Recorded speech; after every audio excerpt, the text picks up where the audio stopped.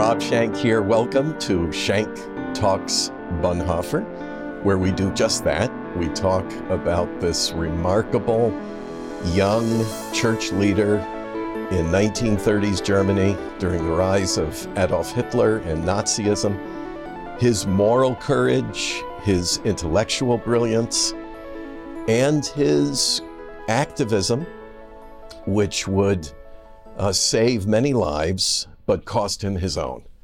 So he lived out his testimony of submission to God and obedience to Christ in the most dramatic ways, including the surrender of his own life. And we talk about things that Bonhoeffer would have, I think, talked about during his own time. And one of the features of his life that's often missed in the recounting of it is the number of women that surrounded him and the important roles they had in his universe. Of course, his own mother, his grandmother, seminarians that were under his charge during a time when it was not popular for women to take theological studies. He had several under his charge, and he respected them enormously. And, you get a lot out of his writings, of course, including his love letters to his own fiancée, who, of course, was another female presence in the life and formation of his remarkable story and his journey to ministry and martyrdom. So today we are going to talk about women, one of my favorite subjects. And I have one of my favorite women friends, colleagues, fellow ministers of the gospel with me. And you've heard me talk about her before, the Reverend Dr. Honorable Susan D. Johnson Cook, who served as ambassador at large for international religious freedom for an historic president, Barack Obama. We met under unlikely circumstances, but Sue J, as I affectionately know her, became one of the most important people in my world and remains that to this very moment. And again, takes her place with women in my story, like my own mother, my wife, Cheryl, my partner in many endeavors these days, Abigail Disney. And here sits one of the wisest women I've ever known, the Reverend Dr. Susan D. Johnson Cook. Sue J, thank you for joining me on Schenck Talks Bonhoeffer. Where I'd like to begin is just your own reflections. You've been not just a leading woman yourself, but you have been a leader among many women and men, but this is really a passion for you, and you have your own organization that is dedicated to that purpose. Can you just talk a little bit about that? Sure. Thank you for having me. It's a pleasure to be with you. I have always had powerful women in my life. My mother, my late mother, Dorothy C. Johnson, my grandmother, Leona Thomas, and Martha Porcher, my aunt. We were all in this one house down in North Carolina that I spent every summer. And they were the women who taught me to fly, let me soar, never put me in a box, and never boxed me out. And so because of that, I came out very confident and very competent. And I always knew that I had to give back to other women who did not have the benefit of that kind of upbringing, who didn't have the kind of exposure. And so it's been a passion for me. I had 2 sons, I'm a mother of sons, but I'm around a lot of women who just don't have the exposure and the opportunity. So Bishop T.D. Jakes said one time that God gives talent, but man or woman has to give opportunity. So wherever I can open doors, because so many doors have been opened for me by men and women, that's what I try to do for women leaders at this point in my life. I call it chapter 5, the 5th chapter, as you're kind of going into this season. You've done a lot, you've been courageous, as Bonhoeffer was, and now it's like your turn. And so for me, part of my turn is, how do I help other women have their turn? And so provoiceinternational.org is our website, and my organization is Pro Voice, or Pro Boss in Spanish, for women, where we're not giving women voice, but we're amplifying the voices of women, and particularly women of color who really have not had a chance to get to the table. You know, Sheryl Sandberg said a few years ago, lean in, and my thing is we can't lean in until we get in. So how do we get people on their track, on their path, so they don't end life saying, I wish I could have, I wish I should have, but that I did, and I was able to do it, and I was happy doing it, and I was fulfilled doing it. So that's really kind of my ministry now, really ministry to women leaders, whatever path. Because the other thing is that most people in my generation are trailblazing women. We've had to kind of make the path, you know? Mm-hmm. So the people behind us shouldn't have to make a path. They should be able to walk on the paths that we've blazed, as I'm walking on paths that others before me blazed. And so it's each, you know, they used to say in the community, each one reach one, each one teach one. But it's also about each one open a door and keep the door open. Beautiful way of expressing that. And of course, I've seen the rooms that you fill with extraordinary women leaders, emerging leaders. And by the way, folks, I've dropped in on Sue J at her place on the waterfront. I won't tell you more than that because she didn't want anybody invading this place that isn't invited. But anyway, she has a lovely place on the waterfront in Washington. We hear a little bit of noise in the background. Maybe somebody's remodeling, but don't let it bother you. We're just having a great conversation and talking about noise, the women that you are holding the door open for, and escorting through, if you will, from one strategic place to another, are really making noise in their respective, and not just noise. These are clarion calls. Right. For others to follow, to take their places of leadership in the world, in our country and in society in general, in different segments of it. And you've been a leader in a lot of segments. Yeah, well, you've been a first. Yeah, first. In many first places. Female chaplain for NYPD, first female and faith leader and African American to be U.S. Ambassador at Large for International Religious Freedom. You know, not to mention Hampton Ministers Association, which has its own story, it right? Does. Because of women emerging within that community. Yeah, it was the old boys club. And so for 100 years, they didn't have a woman in leadership or even in office. And I was fortunate enough to make my ascendancy. I started on as necrologist, which is the entry-level position, and stayed on the stage for 16 years until I could bang the gavel as the first female president. But I had been going 26 years before I had that moment to be president. So, you know, I've seen things at the beginning when there were closed doors and people were not that open, but I've also seen God's hand move, including you. You know, God sends people into our lives at important times to help us and to open doors. I want to thank you also, because you were an integral part of my growth, particularly in this path to U.S. Ambassador.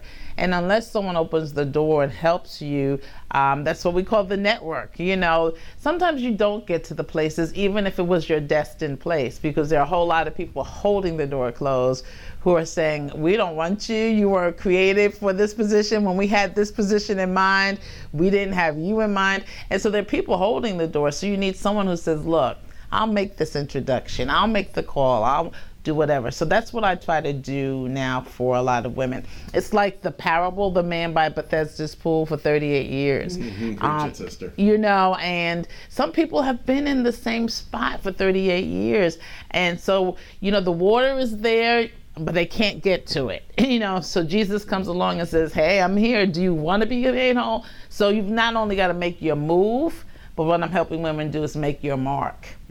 You know, no matter how long it took to get here, you now have to make a move and you now have to leave a mark. And that's what legacy is, because there's a generation looking at you, waiting to come through the door, waiting to get to the waters. And unless you model it, unless you pave the way, unless you open the door, they won't get there. So we're going to have 2 or 3 decades more women waiting on the sidelines. No, let's all get in the game. And you know, as you say that, I reflect on our very warm collegial relationship, our professional relationship. You know, I met you when you were a trial balloon at the State Department, when your name was, let out and lifted off as a trial balloon for the Obama administration when they were suggesting, possible candidates for this critical role. Right. I would argue the most critical diplomatic post in our government. And the reason I argue for that is because there's no deeper conviction than a religious conviction. There's no more precious and prized freedom than the freedom to worship according to one's own conscience, or not to society. worship. Exactly. In any society. And it's also the portfolio, as you have often pointed out, the only one to have all the nations, all the countries on earth in that portfolio. Yeah, she's got most the whole ambassadors world get, literally, right? Yeah. Because most ambassadors will have one country. Right. They might have two. Right. But virtually 2 to 1, they have one country. You had 199 countries. That's a big portfolio. Exactly. I think only Syria was not in it. Any failed states were not part of it, but I think it was only Syria at the time. So yeah, it was a huge portfolio, and it was just when ISIS and Boko Haram and extremism were really just starting to get some attention. Not that they hadn't been around, but they were kind of just in their incubation stage. Now we see it full blown. So really, the position was about going to religious war zones, where it was hot and it was not open and welcoming to people to have that freedom of expression and worship. So to be able to sit with people, number one, governments to say, look, you need to open your doors, but then to sit with the people who were the religious minorities who were outcast or who had to have underground worship. That had an impact and an effect on me. I could see the faces now, the Uyghurs and other people who just kind of never got a chance. But for me to be able to at least push the needle a little bit, you can't change everything in one administration. Bob Seipel, who was the first ambassador in this position, said you get 2 or 3 deliverables. So what can you make a difference? So mine were bringing women to the table, bringing faith leaders to the table, and establishing the Religion and Foreign Policy Working Group and Female Faces of Faith. Those are institutionalized. They're still going on. They went under Secretary Kerry, now Secretary, our new Secretary, Sam Brownback, and so they're going on. So there have been, 5 of us in that role. The current one is Sam Brownback. But about 2 weeks ago, they celebrated the 20th anniversary of the IRF Act, or the International Religious Freedom Act. And all 5 Which created the office. Which created the office of the U.S. Ambassador at Large. Was signed under President Clinton and when Madeleine Albright was Secretary. But it had been in the works for about 12 years. Our good friend Joe Grabowski and others, Tom Wolfe, had been part of the architecture of that. So here we are in the same room at the same time, all of us alive. And so we stood on the stage together for the first time, these 4 Caucasian men and this 1 African-American woman. Beautiful. But it is a symbol of what America is all about, that there's room for everyone at the table.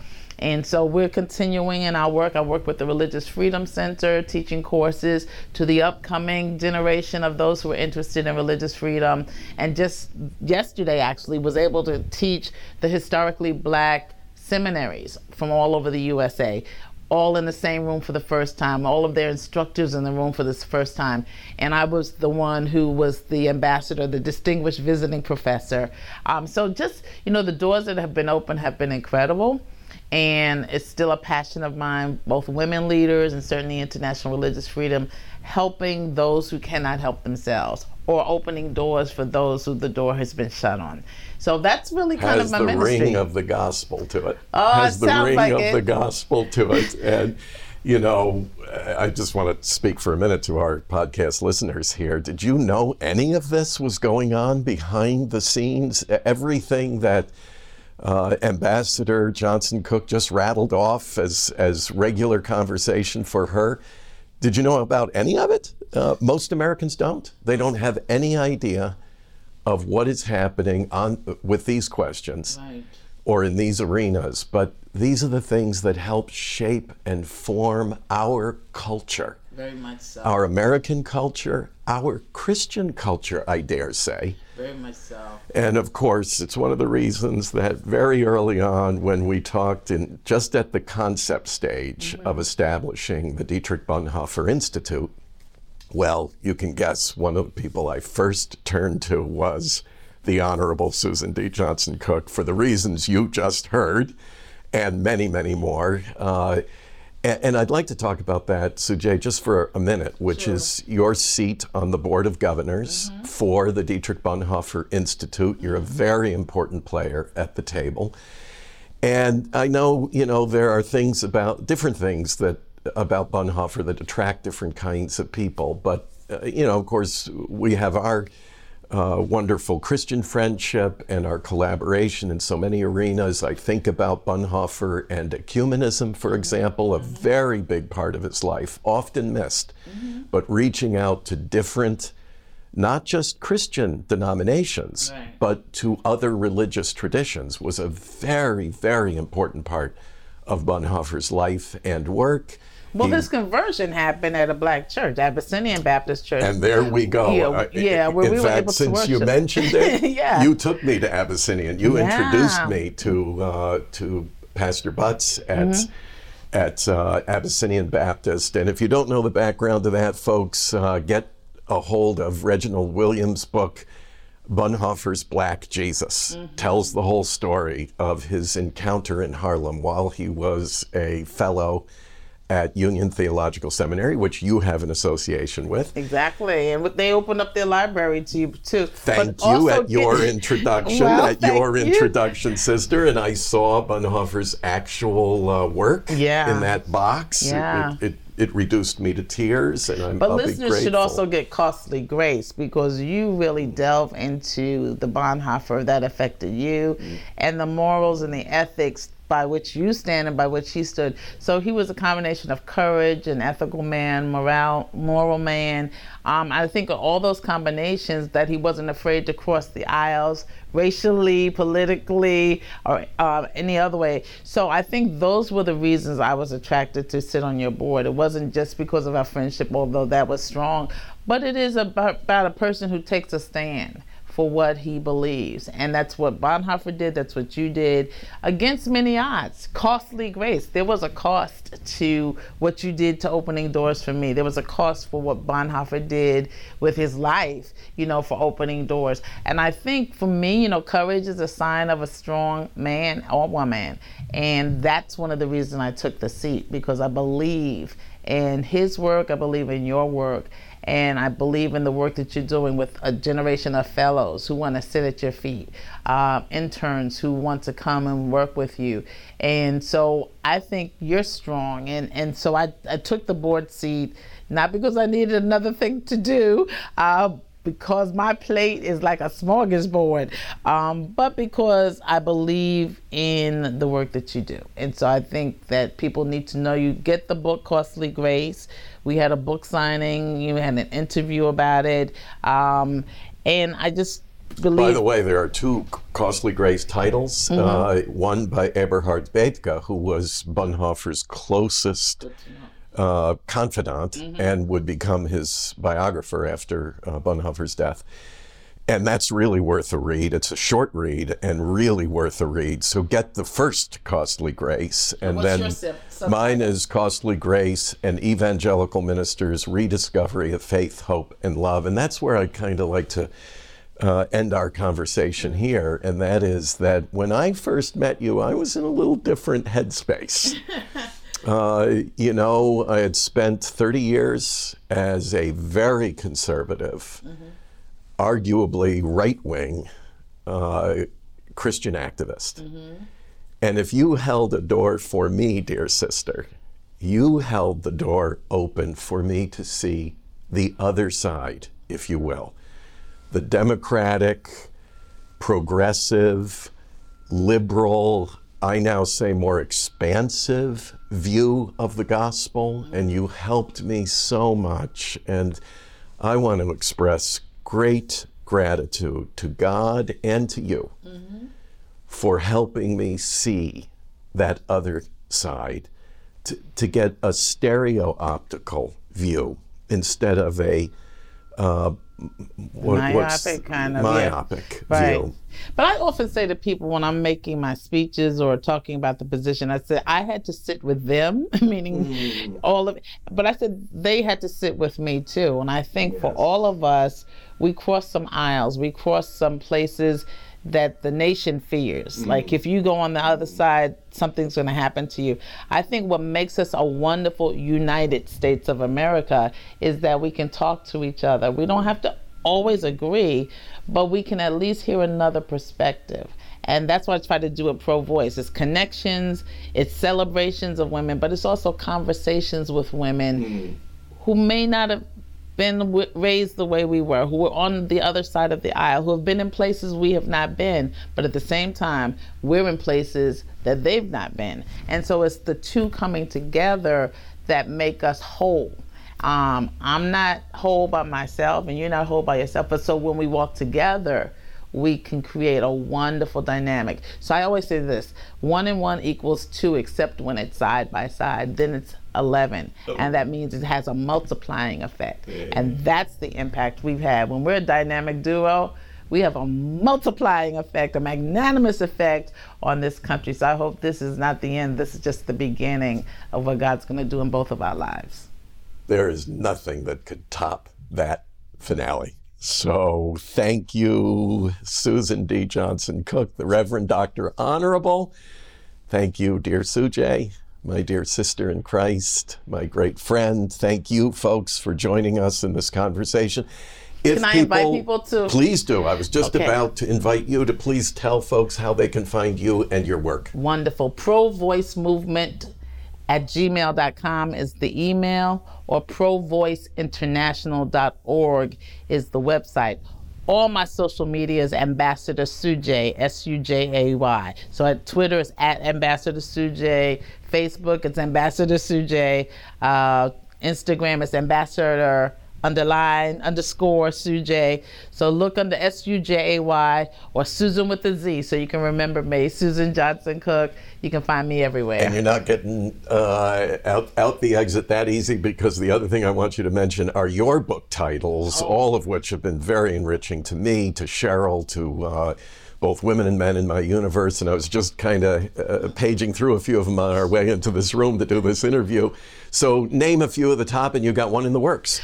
Definitely. So if you go to Amazon and put my name in, Susan Johnson Cook, Susan with a Z, Johnson Cook, no hyphen, no E.